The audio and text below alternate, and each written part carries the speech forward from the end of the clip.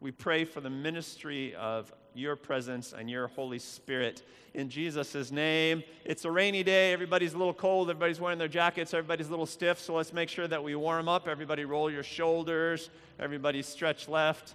Everybody stretch right. We should do a pop quiz to get the brain moving, right? Who remembers the 5 discipleship questions?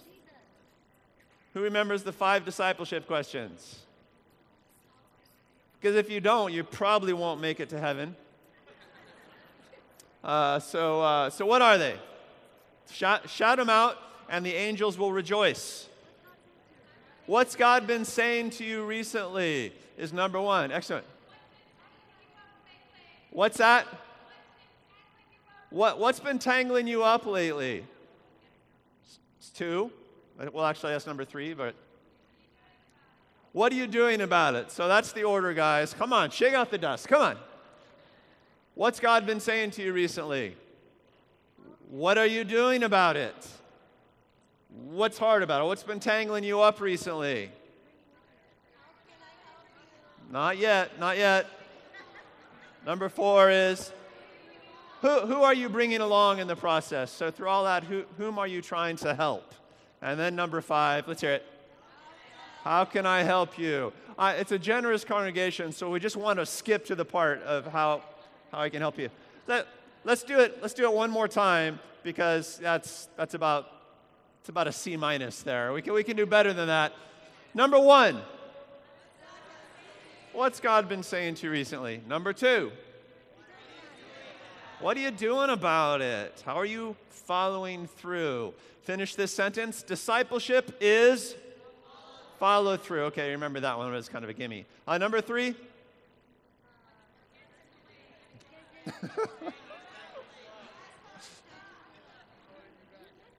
All right, everybody stand up.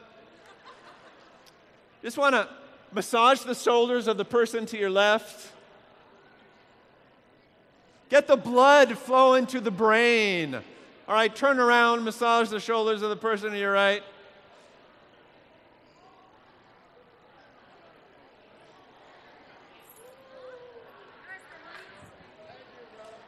All right, sit back down, sit back down.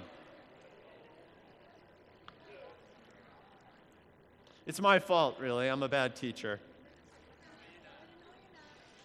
We haven't taken that quiz in a number of weeks, and the brain gets rusty, doesn't it? Sometimes we forget. Sometimes we forget, which is why I love the first question. What's God been saying to you recently? Because if we don't constantly have input, then we tend to drift, don't we? We tend to forget. What's God been saying to you recently, I think, is the most important discipleship question that there is. 1, because it helps us not to drift, and 2, because it points to what I think is the most essential and exciting element in a life of faith following after the Lord, which is God speaks. God speaks. And if you're going to have a relationship with someone, you have to figure out how to communicate with that person. And our relationship with God is no different. What has God been saying to you recently? The presumption in that question is that God actually speaks, that God has been saying something to you recently. And that is an article of faith. That is a pillar in the faith life. To relate to God will somehow involve communicating with God, and communication is a two-way street. We speak to God, and God speaks to us. The life of faith, the Bible teaches, has never really been a religious system.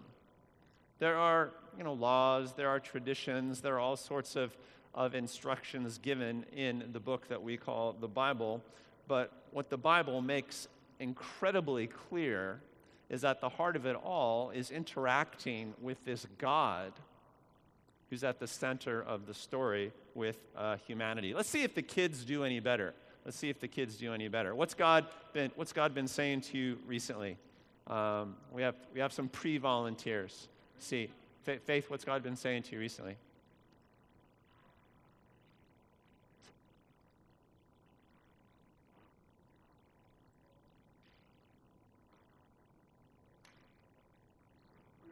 That you're having a good life? Fantastic! Been a lot of changes in Faith's life recently. All right, Tiana in the back there. What's God been saying to you recently?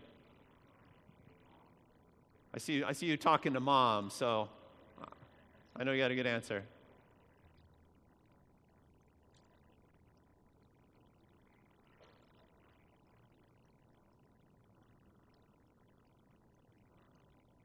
Everybody around you seems to know what God's been saying to you recently.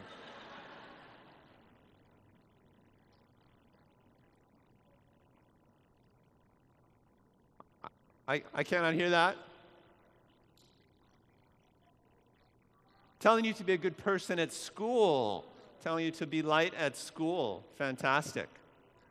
Good. Ministry Kuliana. Smiley over there. What's God been saying to you recently, honey? He's been saying, avoid the pastor at all costs.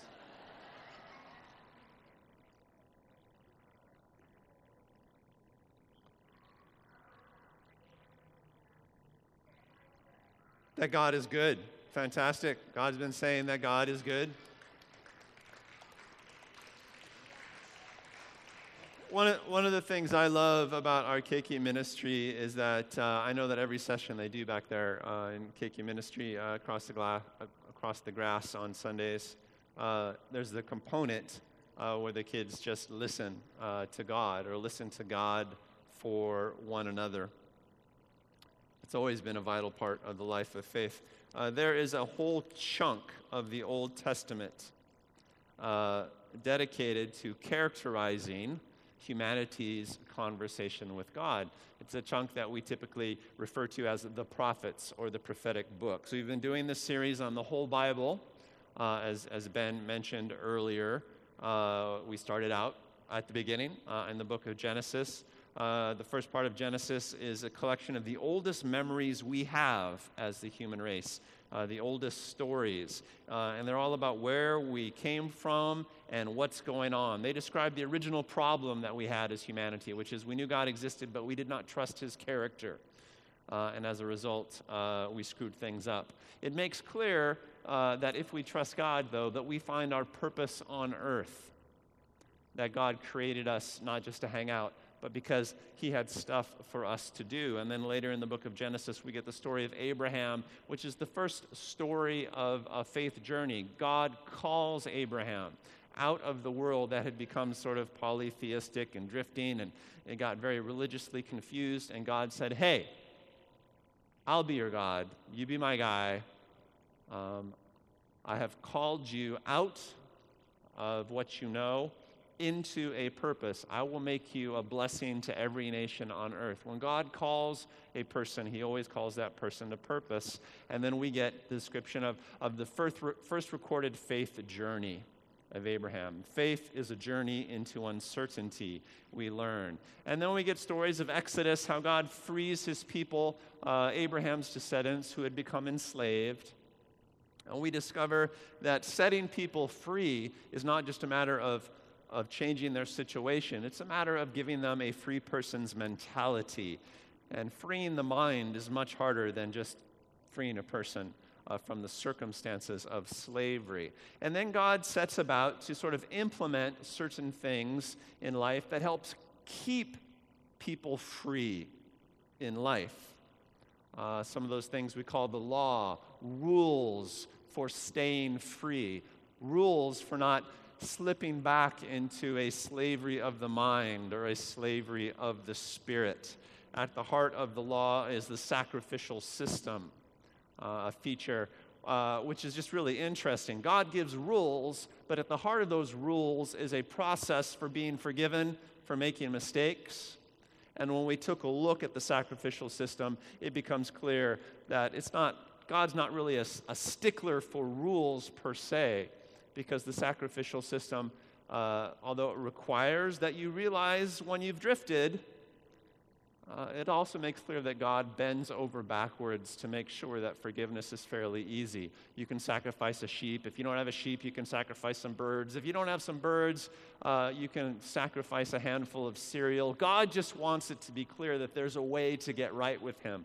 There's a way to get right with God always. That's what the system teaches us. And there's a promise in the story of Abraham that says ultimately God himself will provide the sacrifice. And that's how we arrive ultimately at the story of Jesus, but we're not there yet. We looked last week at what it's like to live in promise, to live in the promised land, and what we learned was that God has gone on his way to make sure that this world is a fight. If you are not fighting, then you are drifting. It's in fighting, it's in the challenges that you decide who you are. It's when times are easy that you tend to drift and you forget who you are. In life, if you're not engaged in the fight for the kingdom, you've forgotten who you are. You are drifting. You are drifting in life. We have to have a quote-unquote violent spirit. You have to have a little bit of attitude in the journey of faith. And then today we're going to take a look at a chunk called the prophetic books, which by number are more plentiful than any other sort of book in the Old Testament. There are 17 prophetic books, and that doesn't even count 1 and 2 Samuel, which are mostly historical narrative. The 17 books, prophetic books, are a lot of great baby names in this list, by the way. Isaiah, which is the first one, first of what they call the major prophets, which are the longest prophetic books. Isaiah was written about 740 BC, 700 BC, somewhere in there. It's by a guy who lived in southern Israel. The kingdom had become split, and it's about how southern Israel is probably going to be destroyed if they don't get straight, but that God has a plan for restoration and that a Messiah ultimately will come. Isaiah is called the Prince of Prophets, 66 books long. All the other prophets sort of admired Isaiah.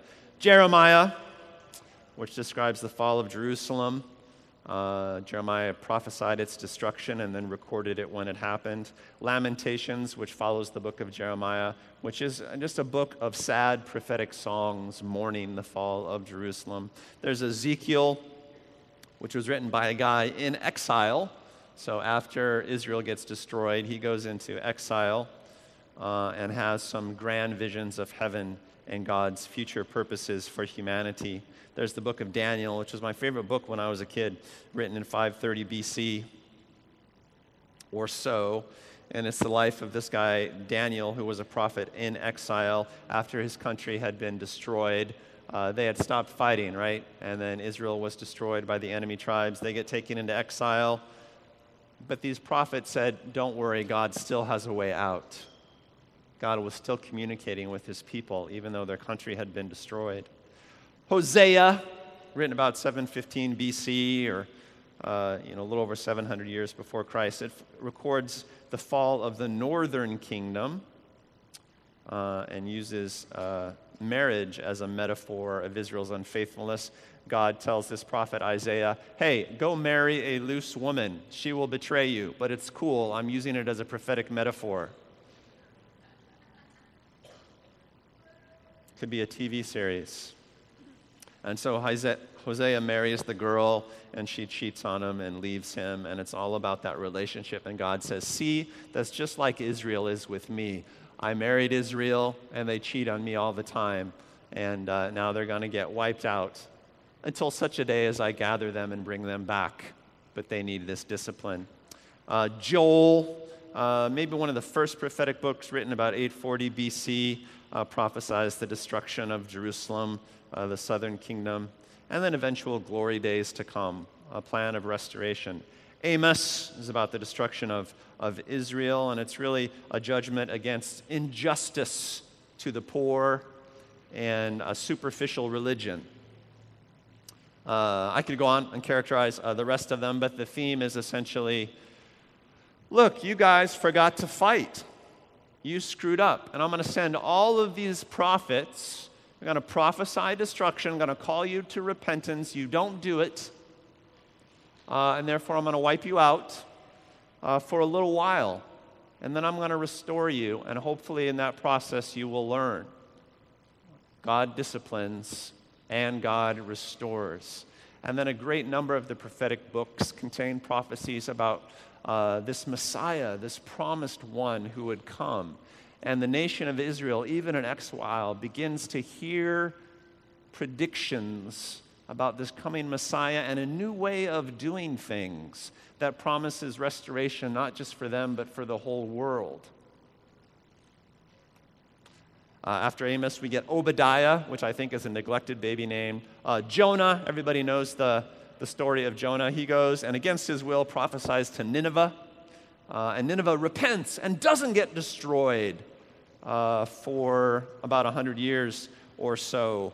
And eventually, Nahum would come, another prophet, prophesy, say, hey, you repented once for Jonah, but you've screwed up again. They don't listen to Nahum, and then Nineveh gets destroyed. Micah slips in there before Nahum. We got Habakkuk. Anybody considering naming their baby Habakkuk? Yeah. Oh, Antonio and Johanna. Did Johanna know that? Zephaniah, Haggai, which is post-return, the Jerusalem exiles return to Jerusalem and rebuild it, and Haggai's there to encourage them to finish their job, because no sooner do they arrive back in the promised land and start rebuilding the temple after it's been destroyed. They start drifting, and Haggai shows up. Zechariah follows Haggai, says the same thing. Hey, don't forget to finish the job of restoration. And then there's Malachi, which is the last book.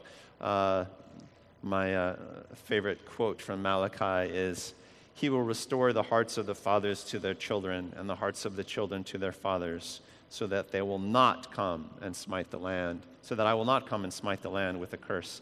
There's this restoration, this prophecy of restoration at a basic level, sort of the level of the Ohana. And then the Old Testament is done. Boom. And there are no books written for about 400 years until Jesus shows up. 17 of those suckers. It's a huge part of the Old Testament, just God talking to us. There's a great value in having a God who communicates, who doesn't just set up a system, but that speaks to you the whole time. Your life story, the story of your nation, is being unfolded. What's the value of a God who speaks? Well, it's nice to have a relationship with the living God. It's nice to know that he's not entirely distant. And it's good to have coaching. It's good to have people showing up and saying, hey, God shared with me that you'd better repent. Or God has shared with me a warning that you'd better behave yourself, or you will slip back into slave mentality. You'll become one of the problem people in the world. You'll start hurting other people, and then God will have to do something disciplinary about that. That's very useful, to have a God who actually speaks to you. But here's the thing, and it's what I want to understand about God speaking and how he does it and what the Bible says about it. If you're a God that wants to provoke trust in people, you want to develop a people that trust you, what do? Well, in the book of Genesis, we learned that you kind of remove yourself from direct observance for a while. In Genesis, in the Garden of Eden, we knew that God existed because we walked with him in the garden, but we did not trust that he was good. And so God does something. He makes it harder to believe that he exists. He kind of removes himself from our daily life in an obvious observational sort of way and says, in order to believe I exist, you have to trust me first. And so he puts the emphasis back on trust, right? So God becomes less than obvious. But that God still wants to speak to us, so how do you do it? Well, you do it prophetically. You do it subtly. You do it symbolically. Or you do it through special measures. You speak to your people, but there's a layer of complication to it. So that, in order for your people to hear you, they still have to exercise faith. Did this message really come from God? Did that dream I have really come from God? I feel like I heard this in my prayer time, but was that really God speaking? And so the trick is, in order to hear God prophetically, you have to exercise faith. In the life of faith, hearing God happens, God speaks, but you have to exercise faith to do the hearing. You understand?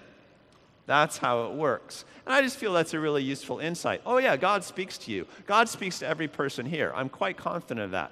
However, to hear what he says, you have to exercise faith. You have to take a little leap of faith on it. And that's what all the prophetic books are about. It's like God calling you back to faith. Hey, this is God speaking to you. Are you going to believe it or not? Are you going to trust it or not? And I think that is just a huge part of our life with God even today. Do you have the faith to listen to God in real time? It takes far less faith to observe a religious system than it does to walk with a living God who's speaking to you in real time and telling you what to do. You understand? Say amen if you do.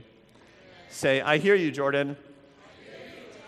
I don't always understand what you say, but I'm exercising faith. I'm leaning into the sermon. That's why I speak as I do. I try to be a little bit confusing so that you have to exercise faith, and that's just one more way that you can appreciate me.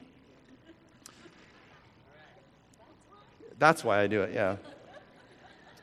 Hearing God prophetically involves exercising faith. I kind of understand it in three parts. There are three parts to hearing God prophetically. Part number one comes the perceiving. You might think that if the all-powerful living God speaks to you, it would be obvious, right? Right? But when I read through all of those prophetic books and read about all of the prophets, the first thing I realize is that when the living God speaks, even to the great prophets, it's not always obvious. That even in the perceiving of God speaking, there's a leap of faith involved. My favorite story of this comes from the very beginning of was maybe the first great prophet of the nation of Israel, the prophet Samuel. Samuel is a very special little boy. He's basically dedicated to the temple, essentially, when he was young, raised by a priest named Eli. Samuel is just a little boy, and the Lord speaks to him one night when he was going to bed, speaks to him audibly. But Samuel thinks it's Eli calling him from down the hall. And so he gets up and he runs in and says, "Yeah, Eli, what do you want?" And he's like, "I didn't say anything." Goes back to bed. It happens again. It happens again. Finally, Eli says, "Maybe it's God speaking to you." And then the next time God called Samuel's name, Samuel says, "Oh, yeah, God, I'm listening. What do you have to say?" And that's how Samuel's prophetic career began. God speaks audibly to the kid, but the kid doesn't realize it's God. We see that again in Scripture, instances in the gospel of God speaking from heaven. And the people on the ground who heard it, some of them realized it was God, some of them thought it was angels, some of them thought it was thunder. You know, if God visited you in a personal manifestation and stood in front of you, you'd notice that, right? But when God manifested in the burning bush in front of Moses, he didn't know what it was until God made it clear and said, "Hey, take off your shoes, this is holy ground." On the plains in front of Jericho, the captain of the Lord's host, some think it was a prefigurement of Jesus, came and stood in front of Joshua. And Joshua drew his sword and said, "Are you with us or our enemies?" He thought it was an enemy soldier. And then the guy said, "Oh, no, I'm the captain of the Lord's host." And then Joshua bowed down and realized his mistake, but he couldn't tell who it was. Paul says, "Many of you have been visited by angels and not realized it," he said to the New Testament church. Even when God is obvious, he's not so obvious. You read through the prophetic books like Zechariah, which are just gloriously beautiful and symbolic. Isaiah is often the same way. The Lord will give you a dream. The Lord will put an image in your mind. but it will be symbolic. There'll be a riddle to it. There'll be a code that you have to figure out. It'll be like one of Katie's paintings. We know that means something, right? But as she paints during worship, we're like, what is the Lord communicating through that wonderful prophetic artist up front? Sometimes she doesn't even know until she's done. But the Lord reveals himself. The Lord communicates in such a way that you have to have faith just to realize it's the Lord who's talking. This is my number one insight here. If God is so subtle, how do you know it's him who's talking? How do you know? Everybody close your eyes. Who's talking to you right now? Jordan. How do you know it's me? You recognize my voice. How long have you known me? 3 years, 2 years, a little while. How long have you known the Lord? Many of you have known the Lord for a lot longer than that. You should be familiar with his voice by now. And if you're not, it's because you're just not listening regularly. It's about familiarity. And that's, I think, why the Lord speaks so subtly.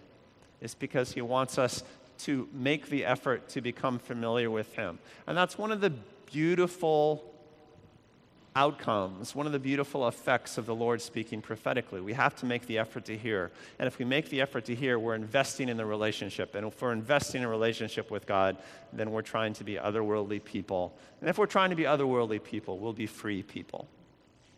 We'll be free. Then if you perceive accurately, then there's the understanding. You have to learn to understand what it is that you perceive. My favorite story from this comes from the opening chapter of the book of Jeremiah.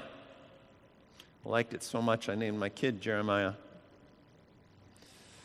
This is the story of the call of Jeremiah, who at the time was a youth, some sort of maybe a teen, we're not really sure. The word of the Lord came to me saying, "Hey, before I formed you in the womb, I knew you. Before you were born, I set you apart. I appointed you as a prophet to the nations," which is a pretty heady thing for God to say to a youth. "Alas, sovereign Lord," I said, "I do not know how to speak. I am too young." Whoa. Pick somebody else. I'm not really comfortable with being a prophet to the nations. But the Lord said to me, "Do not say I am too young. You must go to everyone I send you to and say whatever I command you." Well, there's not a lot of wiggle room in that. "Don't be afraid of them, for I am with you, and I will rescue you," declares the Lord. You're going to be dependent on me. Then the Lord reached out his hand and touched my mouth and said to me, "I have put my words in your mouth. See, today I appoint you over nations and kingdoms, to uproot, to tear down, to destroy and overthrow, to build and to plant." Wow. That's quite a hiring process. The word of the Lord came to me. "What do you see, Jeremiah?" "I see the branch of an almond tree," I replied. The Lord said to me, "You have seen correctly, for I am watching to see that my word is fulfilled." What? What's going on there? Are you following? It turns out that in the Hebrew language, the word for almond tree is a homonym for the word of watching. They sound similar. So it's a little bit like the Lord was saying to Jeremiah, "Jeremiah, what do you see?" And Jeremiah said, "I see a tree branch." And then the Lord said, "You have seen correctly, for you are branching out into new things." It's a pun. It's a pun. The only biblically sanctioned form of humor. There are puns and there's sarcasm. I love them both. So I think what I love about this passage is that you get to see God schooling his prophet in how to interpret, how to understand what he perceives. Do you perceive something? I might have heard something from you. Do you know what it means? No. Okay, let me teach you the skill of interpretation. And the first skill is punny. And the Lord perhaps started with a pun because this was a kid who was very, very nervous, and I think he probably would have chuckled at this It's like, ah, ha, ha, ha, the God who puns. All right, you I can work with. And that's not a bad way for a prophet to the nations to start out. And God says, yeah, you got it. You got it. Do you get how this works? He's like, all right, I kind of get how this works. Give me another one. Give me another one. The word of the Lord came to me again. What do you see? All right. I have a vision of a pot that is boiling. And it wasn't just a vision. It comes with a little extra information. It is tilting toward us from the north. So he doesn't just get a vision. He gets a little bit of knowledge that comes along. So you see his visions are starting to amplify. They're starting to deepen. And the Lord said to me, yeah, you got it, because from the north, disaster will be poured out on all who live in this land. It's a prophecy of an invading army that will come from the north. And this goes on for a while in the book of Jeremiah, and it's a great read. You should do it sometime, because there are all of these little vignettes in which you get to see the Lord in a very practical way work out prophecies with Jeremiah, their interpretation. A great book for budding prophets. Why does God do that? Why doesn't he just speak clearly? What's your theory? Why do you have to work to understand what he says? You have to have faith to perceive it, and then you have to work to understand it. Why?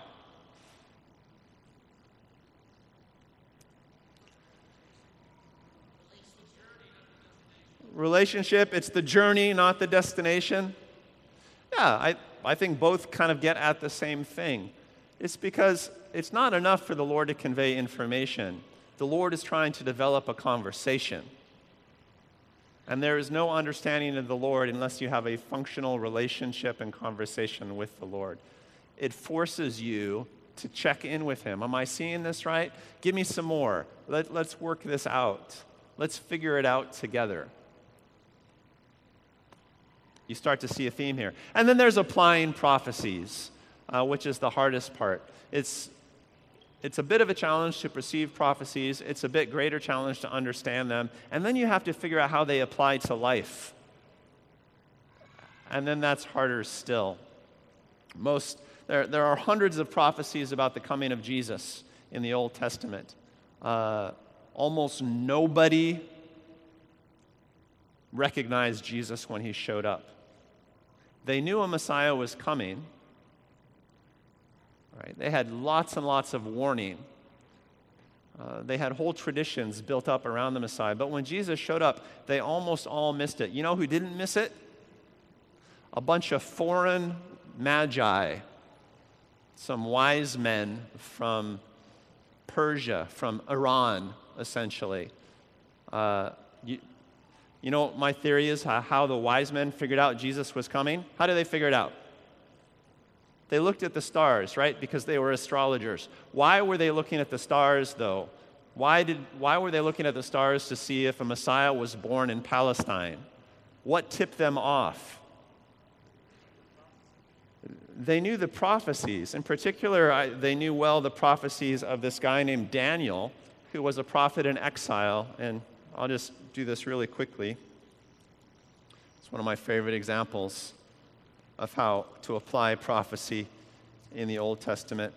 From Daniel chapter 9, there's a prophecy called the prophecy of 77s, or 7 weeks.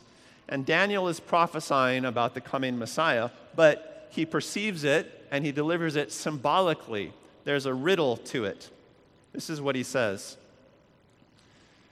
77s are decreed for your people and your holy city to finish transgression, to put an end to sin, to atone for wickedness, to bring in everlasting righteousness, to seal up vision and prophecy, and to anoint the most holy, or to anoint the promised one. So this is a prophecy about the promised one.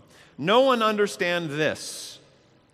From the issuing of the decree to restore and rebuild Jerusalem until the Messiah, the ruler, comes, there will be 7 sevens and 62 sevens. Do the math. 7 and 62 makes 69 sevens. And it will be rebuilt with streets and a trench, but in times of trouble. After the 62 sevens, the anointed one will be cut off and will have nothing. The people of the ruler who will come will destroy the city and the sanctuary, and the end will come like a flood. War will come, blah, blah, blah. It goes on. Very easy to miss that. What the heck is Daniel talking about? It's something to do with the coming of the Anointed One and then the subsequent destruction of Jerusalem, which is going to be rebuilt at some point. Well, people wrestled with that for centuries. But this is what I think the Magi were reading, because Daniel prophesied that when he was in Persia. He was in exile in Persia, and then it got stuck in the Persian library, and for generations, the wise men of Persia read it. So let's do the math a little bit. The decree that Jerusalem will be rebuilt is mentioned, and that happened, we know exactly when it happened. It happened March 5th, 15th, 445 BC. And he says from there will be like basically 69 sevens. So 445 BC plus 69 times 7 equals 483 years.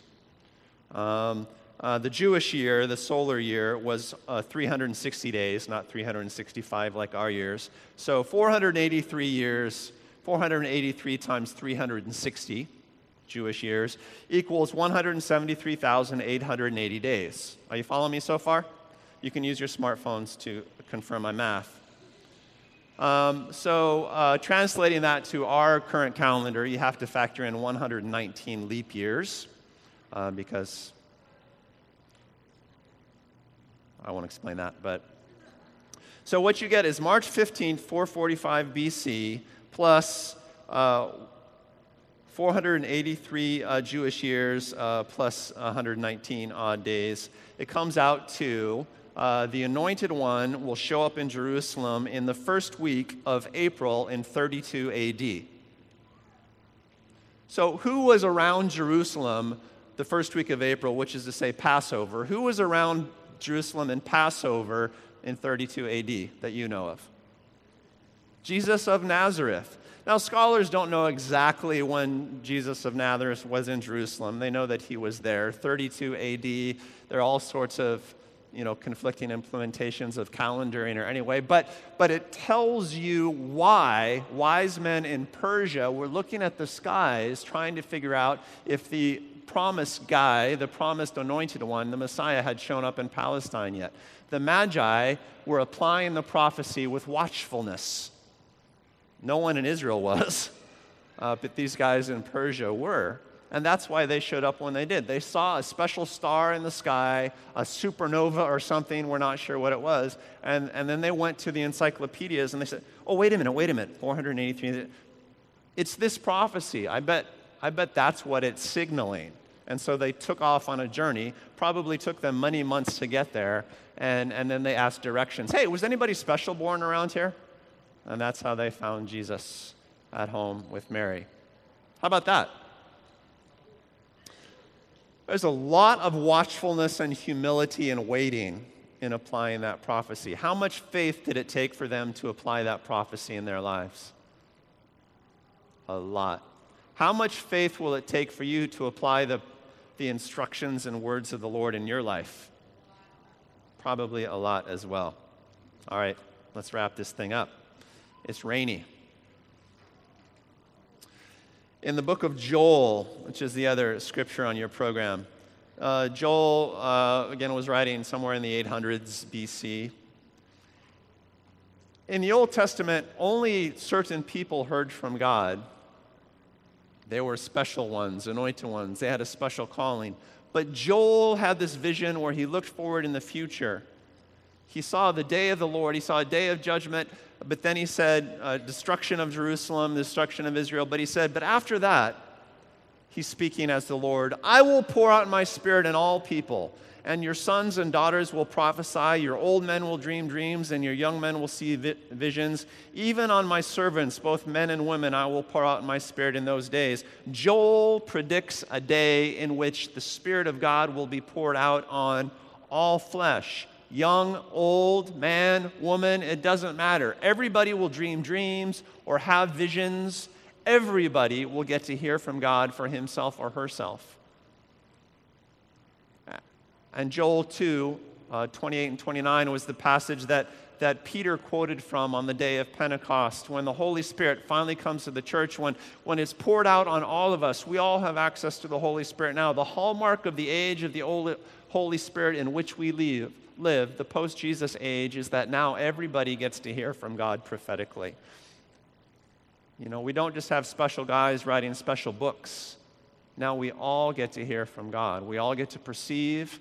We all get to wrestle to understand. And we all get to exercise faith in applying what the Lord says to us. This is the most exciting time in world history to be alive. We get to be a prophetic people instead of just reading a prophetic Bible. It's really cool to do the math and to see how the prophecy in Daniel, recorded 600 years before Christ came, turns out so specifically. The Bible is a book unlike any other book ever written. It is super impressive if you bother to understand it. But now, as impressive as that is, we get something even more impressive. We get to hear from God ourselves in real time. It's a major feature. We grow up, don't we? The Bible, in its story arc, is a story about humanity growing up with God. We started as juveniles. We understood almost nothing about God. He gave us basic rules. He gave us basic systems. He started a basic conversation, but we are growing up. Now, we don't just have the rules. We're starting to understand the meaning behind the rules. Now we don't have prophetic books, just have prophetic books to read. Now we actually get to hear from God as a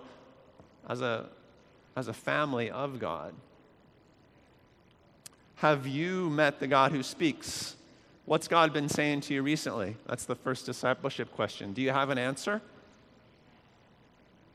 Do you know? Because you should. That is the bedrock of what it's like to walk with God. More than anything else, I desire us to be people who hear the voice of God in our lives and do something about it. Here's a few tips for walking with the God who speaks. Number one, listen to God. If God is speaking, we should be listening. To not listen is rude. Listen in prayer. Listen in your dreams. I've been, teaching on this subject for 25 years. Here's my number one tip for getting started if you have absolutely no idea if you're hearing from God or not. Keep a tablet and a pen by your bed, and when you wake up in the morning, write one line about what you have dreamt. Don't write the whole dream, because that takes too long and you got to get to work. But write one line, and just the act of writing one line, one summary about what you dreamt. Oh, I dreamt about, I had that dream about surfing. Today I had a dream about church. I woke up to a dream about church. And if you just write it down, then later in the day you'll be able to remember what you dreamt. If you don't write it down, you will have forgotten what you dreamed. How many of you dreamed last night? Wrong. 100% of you dreamed last night. That's what your brain does. How many of you dreamed dreams from God last night? Well, you can only tell with practice. But with a little practice, you'll realize that what you're doing is hearing from God in your dreams instead of dreaming because you ate too much spicy pizza before bed. That's just a way to practice hearing the voice of the Lord. Number two, listen with others. Every Ohana group at this church practices something that we call the mush pot, which is in every Ohana group that you go to. If you're not in an Ohana group, you really need to get into one. Pretty much any day of the week, all over the island, we have different Ohana groups meeting. It's a small group. They meet in somebody's home usually. You go, you hang out with people, you fellowship, you have some authentic relationships, you meet people, you have a truth discussion, you encourage one another, and there's always a time in those groups in which you kind of get in a circle and you pray for someone. You throw somebody in the middle. We call it a mush pot because it's like getting thrown into a pot. And then people pray for you. And if you're on the ring praying for someone, you practice hearing for that person together. You practice speaking and you practice listening. You practice conversation with God. It's a huge culture builder. And you will grow in your conversation with God if you attend an Ohana group. I promise you. Guaranteed. Guaranteed. Because God is always speaking. So listen to God with others. It's like learning any language. You get with other people and start talking it, you'll learn it faster. And then the third tip is do what you hear. If you think God has said something to you, follow through on it, even if you're not sure. You know what we call doing something when you're not sure? Faith. The fact that God speaks to us doesn't mean that our life is always guaranteed. Oh, God said it, so definitely it's going to happen. You know why? Because maybe you didn't perceive correctly. Maybe you didn't understand it perfectly. Or maybe you haven't applied it as you should. Sometimes it takes years to see the promises of God fulfilled. And so living a prophetic life, which is to say living a life of response to God, will test your faith like no other life will. And that's the point. That's the point. It's risky. And it's adventurous. This church exists because some of us responded to the guidance of the Lord.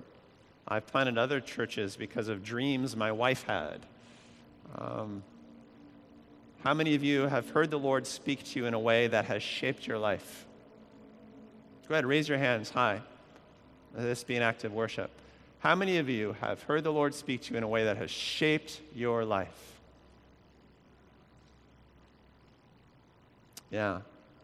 You know, the truths of Scriptures are the bedrock of my life, but the voice of the Lord speaking to me in real time, only that explains the shape of my life. That's why I do what I do. That's why I live where I live. That's why my days look like what they look like. Because I listen to God, and I do my very best to follow through on what He tells me. For you veterans, if you feel like you're just not hearing anything from the Lord lately, there's an 80% chance that's because you didn't follow through on the last thing the Lord told you to do. Right? And you kind of know it. And so it's gummed up your ears. For those of you who are just starting out in hearing the voice of the Lord, I want to encourage you / warn you that what will happen is that He will speak something affirming to you, and then He will call you to do some action. And that will require faith. But that's the fight.